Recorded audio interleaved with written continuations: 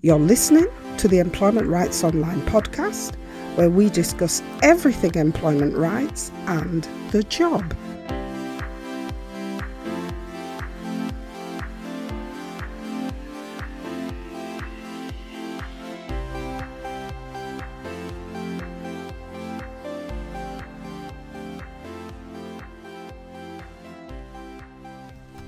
Hi there.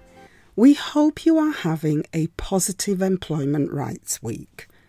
So this week we're into part 2 of our 3-part mini-series looking at suspensions and in particular this week what to look for as evidence that your suspension might be unfair.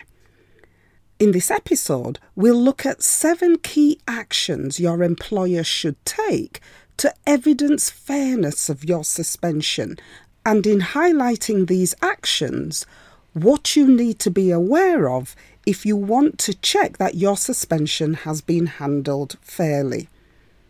The importance of these 7 key points is that they all lay the groundwork for challenging your employer on the duty of care point. And remember, we spoke about this in last week's episode.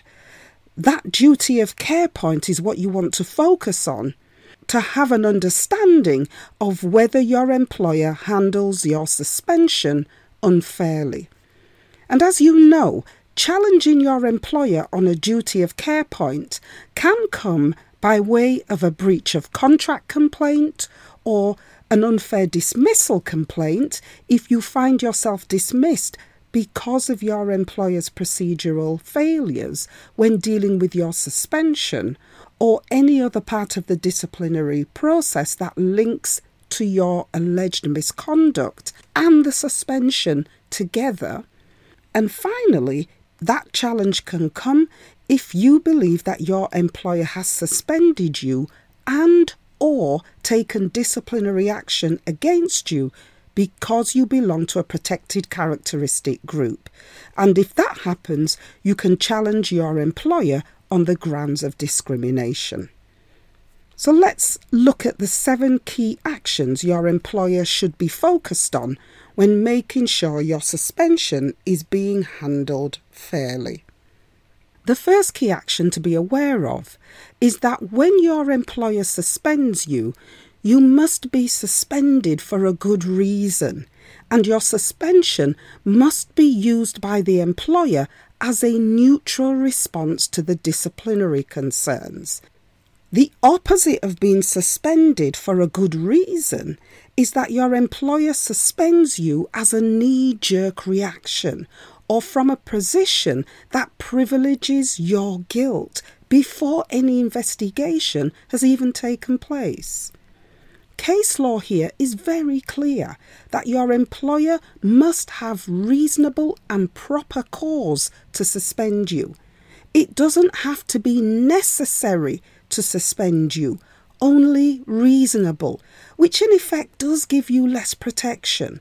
But if you feel your guilt has been prejudiced by your employer, or your employer has acted hastily in suspending you, the question you have to ask yourself is, was your suspension reasonable?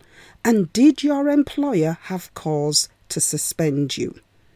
The second key action that could amount to a breach of duty of care towards you after you've been suspended is if your suspension goes on for too long and is not reviewed.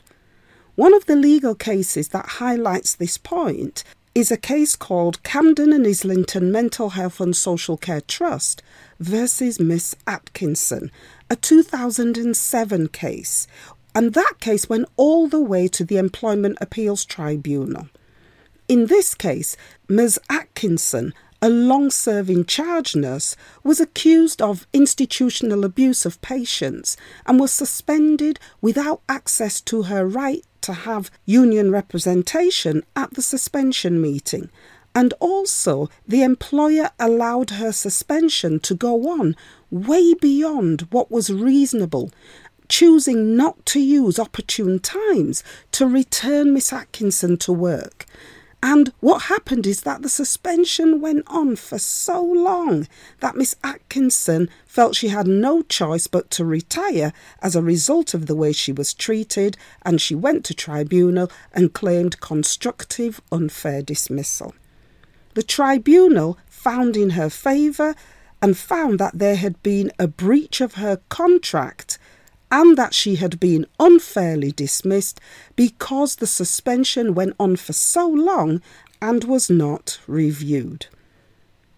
The third key action is really an extension of the second action, in that you can claim a breach of your employer's duty of care towards you if your employer keeps you suspended for such a long time that you lose the key skills you have, which then go on to affect things like professional certification or professional re-registration.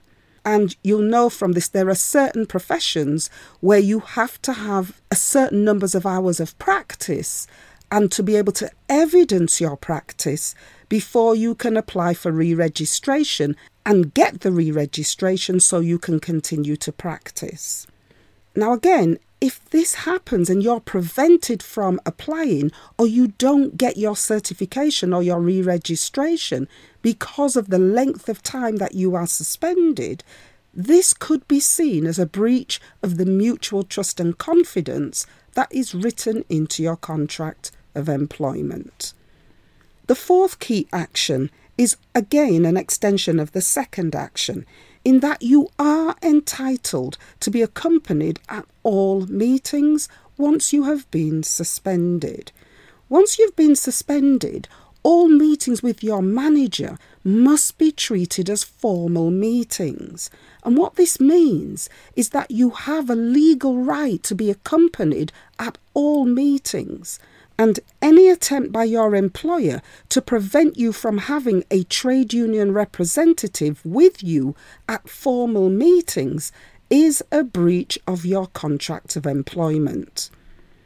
The fifth key action is that of suspending you without pay, where your contract of employment does not expressly state this. And remember, expressly means it has to be in writing.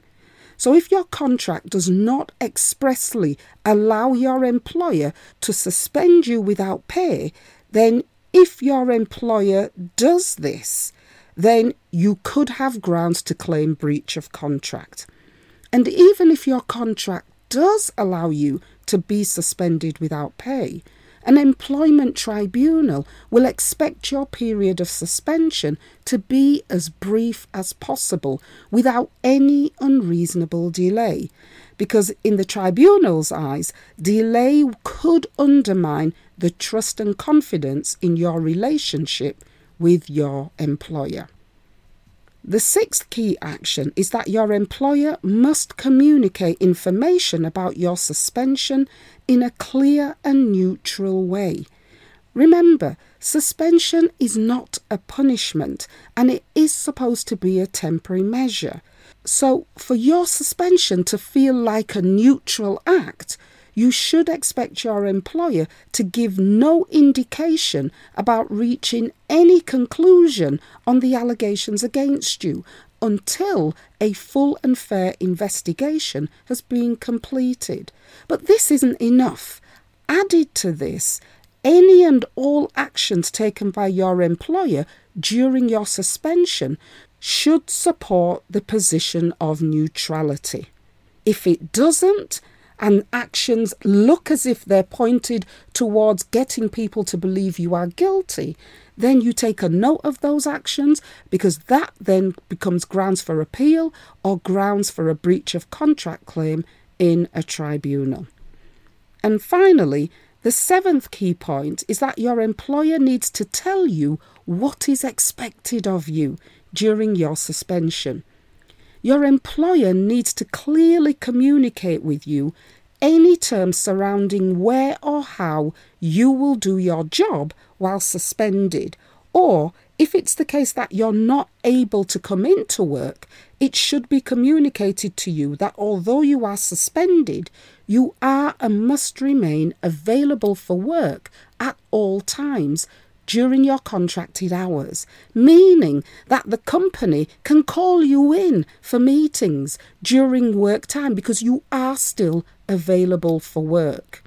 The only times you become unavailable for work are if you are off sick, which you must communicate to the employer in the usual way, or unless you are on annual leave, which you are still able to take even if you are suspended.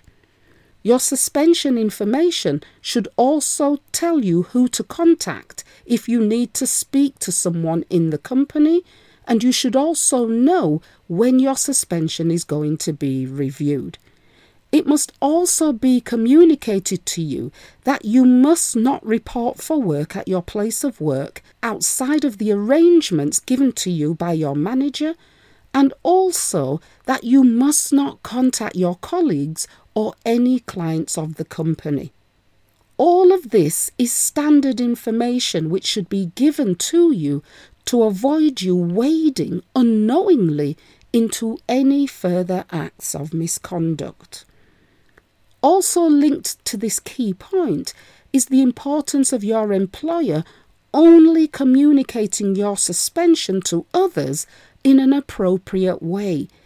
It's the responsibility of your employer to inform your colleagues about your suspension only on a need-to-know basis and for no other reason, meaning that if you are suspended, your suspension should not be the focus of gossip or misinformation. Again, if this happens, you could argue that your employer has breached the mutual trust and confidence relationship between you and the employer. And that's it for this week. Our takeaway for this week is that to maintain that duty of mutual trust and confidence, under no circumstances should you be suspended as punishment during the course of an investigation, and your suspension should not be allowed to prejudice the investigation into your alleged misconduct or influence the person who will be dealing with your disciplinary or influence the way in which that person will deal with your disciplinary. At all times, your suspension should imply no fault or guilt about you, and being aware of the 7 key actions we've looked at in this week's episode will go some way towards you being able to make sure you are treated fairly when facing a suspension. As usual, you can find all our support links at the bottom of the show notes where you're listening to this week's episode. And if you need help with organising your thoughts or your evidence into a complaint, you can download our free Employment Rights Online checklist of 15 smart actions that you can use to help you challenge bullying and unfair treatment at work. You'll also find the link to that free download in the show notes for this episode.